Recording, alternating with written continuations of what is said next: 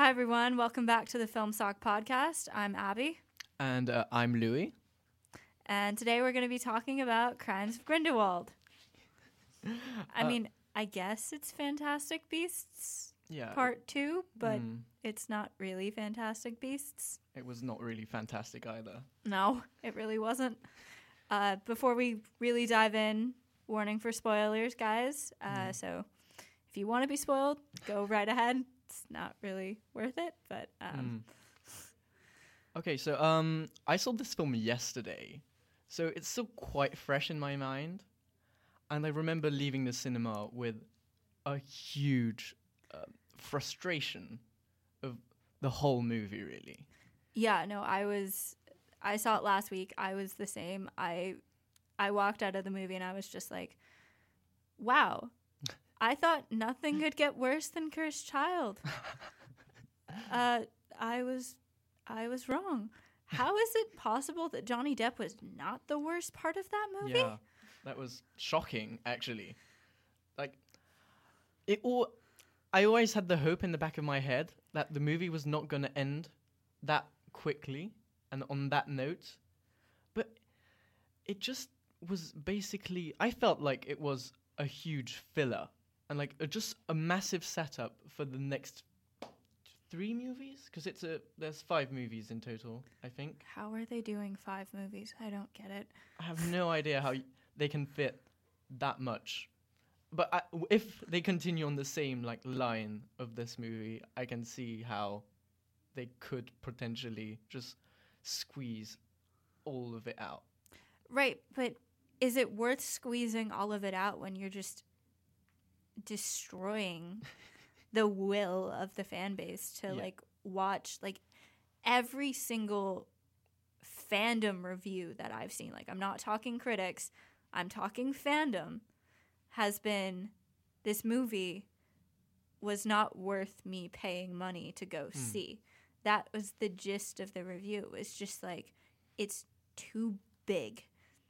And the characters do things that are completely inexplicable. Like, Queenie, like, why would she ever do that? Like, in what world does the woman who we saw in Fantastic Beasts 1 side with Grindelwald? As much as she loves Jacob. Like, that just... No! It just seemed completely inexplicable, really. They destroyed the... It seemed like the first movie served little to no purpose. It's just a completely different plotline, it seems. It's a completely different plotline. It's completely different characters. And it really destroyed the bond that, for me, was the reason why Fantastic Beasts 1 was, like, remotely saved, was the bond between Newt and Tina and Queenie and Jacob. Like, that was destroyed completely. That was just completely dead. And, like, the one good thing I can say, Ezra Miller is a rock star. Like, he is so good. Like, that Credence performance, like, just the way that he kind of reacted to the end reveal and the way that he and Nagini, I can't think of her as anything but Nagini, which is, we'll talk about that later. There's a lot of problems with that. But like the way that he and Nagini bonded, like I really like that idea of like props to them. Like props to them for like that was by far the best part of the movie. Yeah, I mean, I do have like there was a positive side to it. Like what really disturbed me in the first movie was how they did the CGI. I thought it was really odd in the first movie, and it really put me off the whole thing. But coming into it, I had a bit of how it was better, and I was actually quite positively surprised. I thought they did quite a good job on the visual effects, more so than in the first movie. I did not notice that, but I'm going to take your word for it. Like, it just seemed, in the first movie, it didn't quite fit in as well as it did in the second one. Everything seemed off. It seemed like it was rushed a bit, I feel. And in the second, it really like blended in really well. It was really seamless. I don't know if you... I mean, I did think it was seamless, but I also thought that that was a deliberate choice because part one was set in New York, was set in a more kind of Muggle town or Muggle city, and so I thought it was almost a deliberate choice to make the visual effects seem a little bit more off because it's meant to be out of place, whereas the bulk of the Crimes of Grindelwald takes place in magical London. Yeah, and I can see how that could be deliberate. Yeah. I got disturbed by quite a few things that are not just the general plot line. They did things like tiny phrases at the end. Like, a lot of the time, less dialogue can be more. And they, at the line, in very critical situations, they just added one or two words, like a punchline, where there shouldn't have been a punchline. I mean, I guess it's just, I was talking about Mad Max Fury Road today with somebody, and like that's a great example of where you don't really need dialogue to do a good story and to show emotion. And I feel like where Crimes of Grindelwald, for me at least, really, really faltered was they let the world and the plot take over the characters. And yeah, the Harry Potter world is great, but the reason why we fell in love and we kept coming back is because we fell in love with the characters. Yeah. And that is what I feel is the problem with the Fantastic Beasts as a whole, for now at least, is that we're going too rapidly into the action. Like in the Harry Potter series, we got the first episodes really, until probably the Goblet of Fire, I'd say, were really like getting to know the characters, really like creating a bond with them where after it was action, but we actually identified with them. Whereas here, it's straight into the action, really no consideration for anything else. And the only character that we really have any idea of who's a main character, oh yeah, he's the villain. Yeah. Like we literally, the only guy that we know really anything about and what we know is his relationship with Dumbledore is Grindelwald. Like that was just, to me, that was inexplicable, because the one thing that the readers, who are the people going to see this movie, like, let's not be real and say that non-Harry Potter lovers loved the first movie and would have gone back to see the second movie. This is a movie that the hardcore fans will go to, and the fact that they inexplicably decided, oh yeah, we're just going to forget about the whole revelation about Dumbledore and Grindelwald and the thing that, like, intrigued everybody about the fact that you were doing Grindelwald. We're just going to make that not a thing because we're homophobic douchebags. Yeah, it was really handled in a very bad way. It just makes no sense. Why would they do that? Exactly. Yeah, I feel like it was it wasn't say explicitly that they were together. It was hinted very strongly at the beginning of the movie. And afterwards, we don't hear anything about it, except that at the end, he can't fight Grindelwald because they have a life pact, I think. I think it's some sort of blood pact that... I don't remember. It's a unbreakable vow. Because they have an unbreakable vow between each other, and that's why they can't save it. Which doesn't make sense, because isn't it at the end that Dumbledore defeats Grindelwald? Like, that's his claim to fame. That's why he like, yeah, he's like a professor and he's really like, he's loved by his students. But a reason why he becomes so powerful within the magical community by the time we get to the actual Harry Potter books is because he defeats Grindelwald. Yeah. Him not being able to defeat Grindelwald basically means that every single thing, like the reason for his power is a lie, which makes every single thing that we already thought of as manipulative in the Harry Potter books, which, let's be fair, he did a lot of manipulative stuff. It's true, yeah. Like, it looks even worse if you think about, wait, he's lying about the fact that he defeated Grindelwald? Like, is that a lie now? Because if there's a blood pact that they can't fight each other, or an unbreakable vow, whatever, then does he break the unbreakable vow? But we know from everything with Snape and Narcissa that breaking the unbreakable vow means that you die. And he's not dead. And Grindelwald isn't dead because Voldemort goes and gets the Elder Wand from Grindelwald. So, what? Yeah. Either that, or there's a hint at the end of the movie. It's like one line. There's this whole, a bit far-fetched, like, Quiffler, I think is the name of the magical beast, that just takes that, what seems to be the unbreakable vow keychain necklace thing. And if that is, and they Newt hints, oh, can you actually break the vow now that you have this? And the way, they're probably going to find a way to break it. But it just seems really incoherent. Like, the way in which they're going to do it, which I have no idea, is just going to... I struggle to see how they can find a good way to make this work.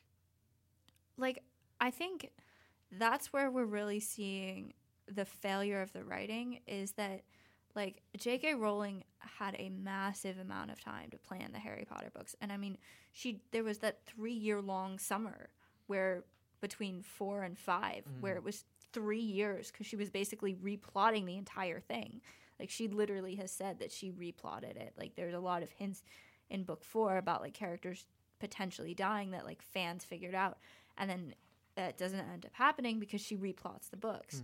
But movies have to go at such a faster pace that her talent in leaving us clues is gone, and it's being detrimentally used because they're attempting to give us the clues, but they're doing it so overhandedly and so confusingly that it's just...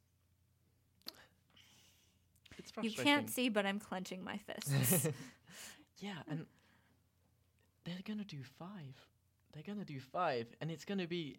I feel like it's... I don't know exactly what the calendar is for them, but I think they're going to be, like, nearly one every year. That doesn't leave a lot of time for any sort of writing. So it's just going to be even... They're just going to get gradually more and more rushed, and the quality, I feel, is, if they don't take the time, it's just going to plummet completely. And you see that they're trying to make movies in a particular sense. Like, they're trying to make the big blockbuster, the fights, the Marvel formula, I guess it could be called. But the reason why the Marvel formula succeeds is because they leave room for emotional moments and emotional relationships. And I think that the director and the writers and, like, a lot of the people involved in the creative team felt that we did a lot of the emotional building in Fantastic Beasts 1, and therefore we don't need to do any in Fantastic Beasts 2 other than with, like, the characters who we know can carry. So, like, Credence was really the only one who I felt really had an emotional arc, because everybody else, if they had an emotional arc, it felt so far detached from their characters in the previous one that it just... Yeah, because on the first movie, obviously, there was a fair bit of it, like, completely, like, it embodied the emotional... There was a very emotional connection between the characters, even in a loving way. And there was no room for this in the second. There was a bit at the beginning. That was what, like, triggered Queenie to leave. But that's kind of all we really got during the whole film. And it felt very, like, shoehorned in. Like, they needed a reason to make this plausible, but they didn't really give us anything to make it plausible. It's just really annoying, because I really wanted this film to be good. I desperately... I wanted them to succeed in spite of Johnny Depp, not fail in spite of Johnny Depp. Yeah. And he's not even the worst in this. Actually, even with all the controversy, I felt he played a pretty good Grindelwald compared to the rest, which is a bit flimsy at times. I mean, I would have loved for them to just keep the lead actor. Yeah, definitely. I mean, it would have been better if he was not in it, period. But like, I would have just loved Graves to have just been Grindelwald the entire time. Like that would have been awesome for me. Like I would have loved that. And I felt like that would have done a lot, because I feel like what Depp did with Grindelwald was he decided to make it a complete caricature of like all of the really kind of classic villains, whereas the reason why Harry Potter, like, even though Voldemort is this very deeply evil villain, like, there's shades of him that are unique, and nothing about Grindelwald felt unique to me. It was the caricature of a basic villain. The problem with Johnny Depp when he plays a movie is that, it's just Johnny Depp. He has like this special way of playing everything, and that's what a bit disturbed me, I feel. But in the overall, I mean, he didn't do much. Like, he was fine, but fine for this villain who's been built up for years now. Years, like 20 years, like literally, like Grindelwald is talked about in the same breath as Voldemort in book 1. That came out 21 years ago, because that came out the year I was born, and I'm 21. So, like, we've literally been built up for this villain as he was worse than Voldemort, and to have it come out and be super vanilla. Super, super vanilla. Like, even young Tom Riddle was scarier and more menacing than Johnny Depp's Grindelwald. I felt like I saw him and I genuinely was just like, I want to laugh. Yeah. I'm not scared. Yeah, even as an appearance, just a pure look. Exactly.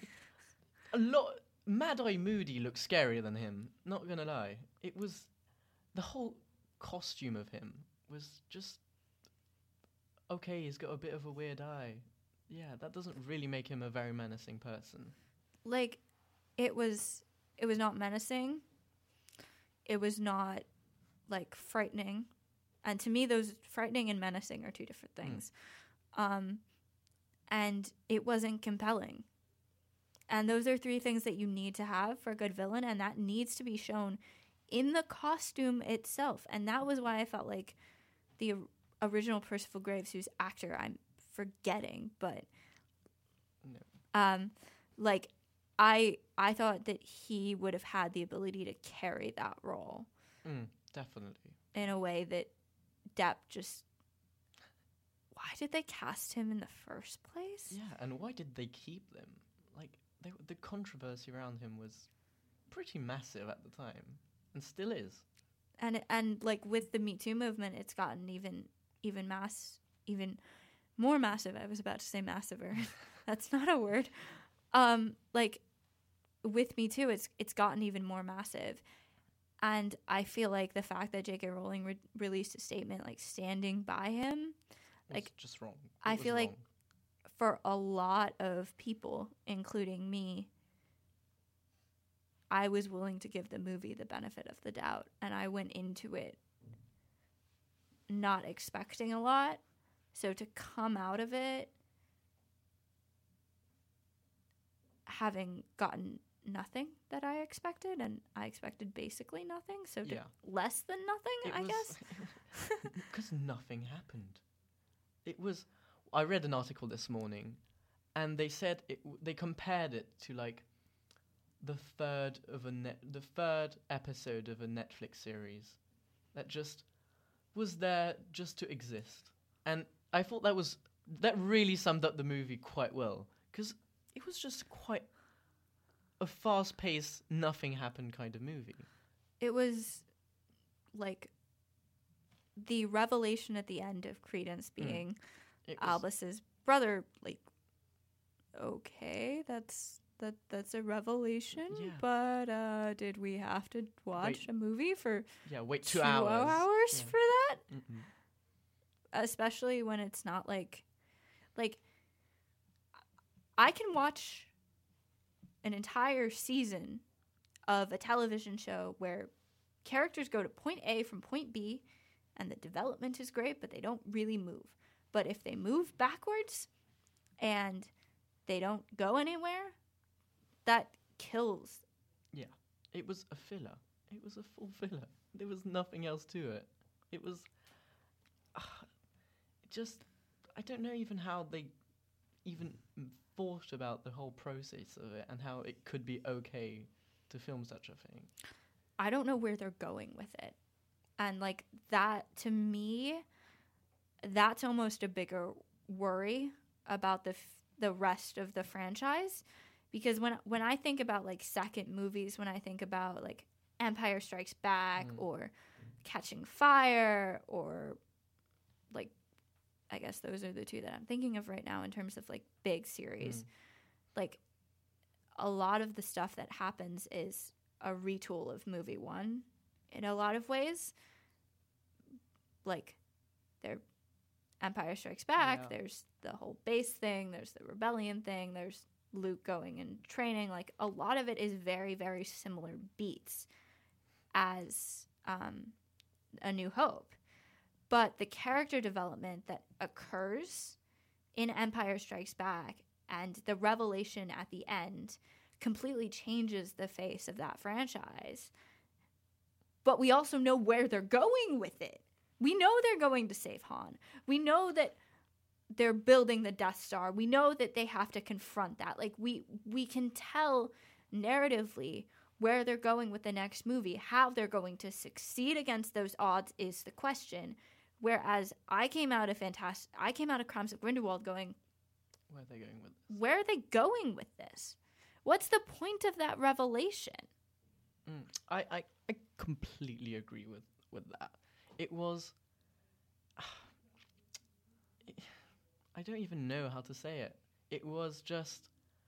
The pacing was so wrong. It was so wrong. We had a bit... The beginning...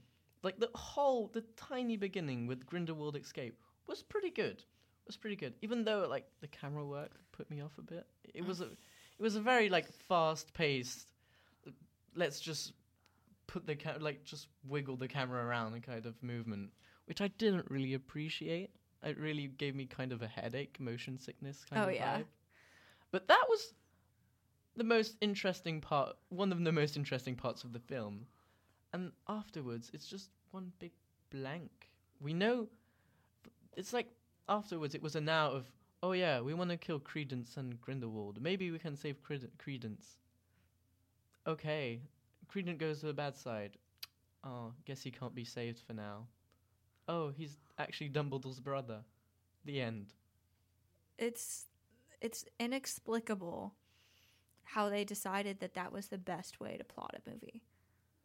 Because they could have, like, that's the thing is, you could do a revelation like they did at the end of the movie, at the beginning of the movie, and then I feel like the rest of the movie would have made sense. Yeah, absolutely. Like, it would have made sense that he would go ahead and, like, he's been lied to his entire life. He's already in Obscurus. He's already, like, killed his family. He's already got all this darkness inside of him. I could totally have seen that revelation that I actually had family. I had family who was like me. I didn't have to be stuck in this cult who basically declared that I was an evil being for my entire life. I could have totally seen that turn Credence, like, completely over the edge and made him evil. And then I feel like the rest of the plot, like them chasing him because there's that connection between Newt and Credence, like... It's so bad that I saw this movie last week. It's still bothering you. It's still bugging me. Yeah, I came out of the cinema completely crushed, empty. It was just sad. It was a really sad moment. I like the whole Credence thing, ish. I feel like like you said at the beginning, the actor did embody him quite well, Mm-hmm. and that helped quite a lot. Yeah. But as you said, they could have started by the end. They could have just started from the end and gone from there.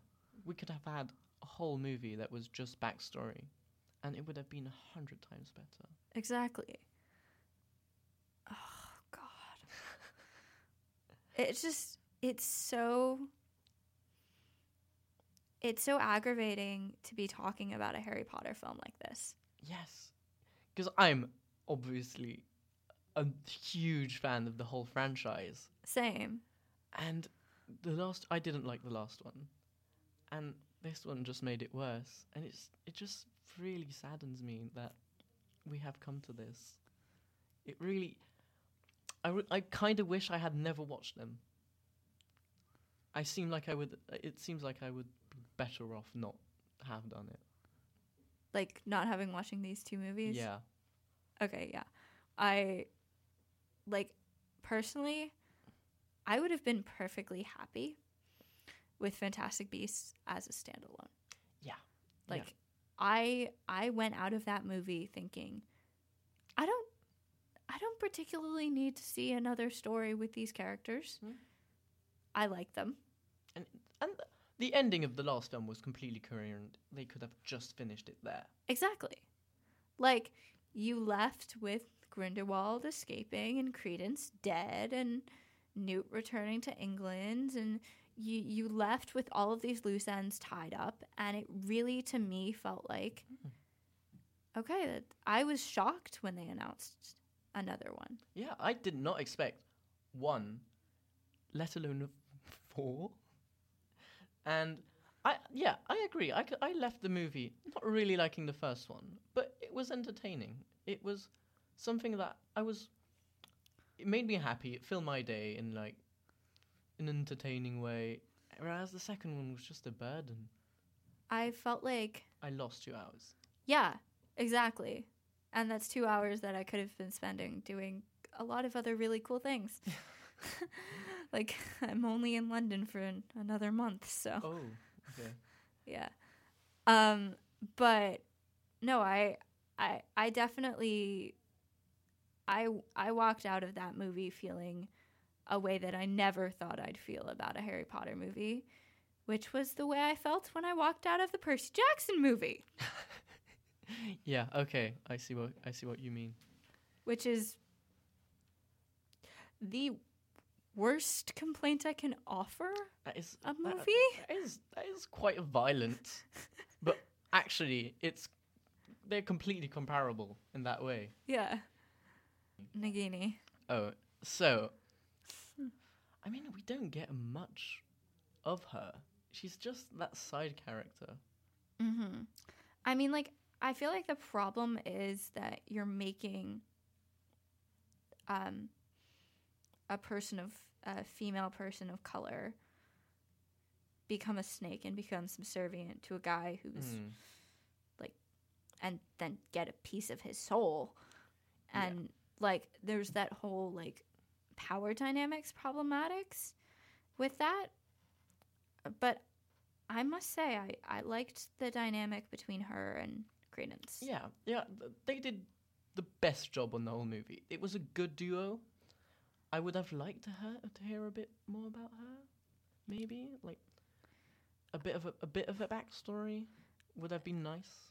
I feel like the problem is they introduced this concept without really explaining it. And so if you don't seek out J.K. Rowling and you don't seek out interviews, you're just like, why is she turning into a snake? Is she an animagus? And then, no, she's not. What is she? That's never really explained if you don't if you don't seek it out. And a lot of people, I think, have stopped seeking J.K. Rowling out because every single time they do, they're disappointed. Yeah, totally. I've kind of stopped doing that. So I was just left with the tiny bit of information they give in like the circus, the freak circus, about who she is and that she's probably at some point just going to become a snake permanently. And that's really all I got. and it was very disappointing because it could have been interesting to like dig in a bit more of that. Yeah. And I feel like there's a lot more that could be said about the problematic nature of the whole like idea that she turns into Nagini. But I feel like as a white woman, I don't feel like I can offer any opinion other than it's really, really problematic, because I don't feel like I'm coming from a place where like I can actually articulate it's problematic because of this and this and this. So I'm just going to say it's really problematic and it's not well explained. And had she just been an Animangus and not been related to Nagini at all, that would have been way better. That would have made sense. Which is a phrase that I feel I've been saying a lot for this past half an hour, because it's a movie that does not make sense. It's a lot of untied knots that should have been tied at the end of this movie. Or they should have been tied before this movie and we could see the unraveling of them. Yeah. But no, that's not what they decided for us. They just decided to kill us slowly. I mean, I think they genuinely think that we're suckers for the universe and we're going to go ahead and see the next one and see the next one and see the next one. And I think they've stopped realizing that fans are more than pocketbooks. It was a massive cash grab. And the problem is, we're completely falling for it. If there's a next movie, even if I know I'll probably won't like it, I will probably go. Because I always have this hope that movie is just going to be the turning point of the series. And it's probably not going to be. I mean, like, in your mind, what could they do to save it? Like, speaking of the next films. Again, as I mentioned earlier, I would like a bit more of character development. I would like to hear a bit more about the main character, maybe. Because Newt is arguably, well, he is the protagonist. And we don't know that much about him, actually. I'd like to know a bit more of where he comes from, maybe a bit of that. And that, but for everyone. Because I'm not attached to anyone. And that's kind of sad. Because Harry Potter really, we identified with a lot of character. Everybody had their favorite character. And every death, all of that, really impacted people. And I feel like in this series, if somebody important dies, a lot of people won't really care about it. I'm not gonna care if Newt dies. Like, I gotta be honest. Yeah. I mean, he could, and he probably won't, but he could, and I would be unfazed by it completely. Yeah. I mean, I absolutely agree with you. I think that there needs to be more focus on the characters themselves and how they exist within each other, not necessarily how they exist within the wider world of the Harry Potter universe. God, we didn't even talk about McGonagall. This movie. Yeah. But I do think that it needs to return to like a lighter tone, but I don't know how they're gonna get there. It's a weird. It would be a completely 180 from this movie if they went from a very action packed, because it was just a succession of different action shots, which was not what I wanted at all. Mm-hmm. And if they go from this to a calm, light movie, it's gonna be quite weird. But I mean, they did that between 1 and 2. Yeah, they did. But it was in the opposite order, which somehow made it less weird, but still bad. So I mean, they could just take an odd shot and go 180 again. Like, honestly, I have to say, I don't know how they're gonna bring me back. Yeah, it's a really tricky one. I will go and see it, probably. But will I be content with it? Probably not. Quote me on this next year. Suppose we'll have to ask you again. Yeah, ask me again next year how I hated the next film. Because it's probably going to happen. Well, bye, guys. Thanks for listening to our Thank you very much. rants, Yeah. I guess. Yeah, a big rant. Yeah. See you next week. See ya.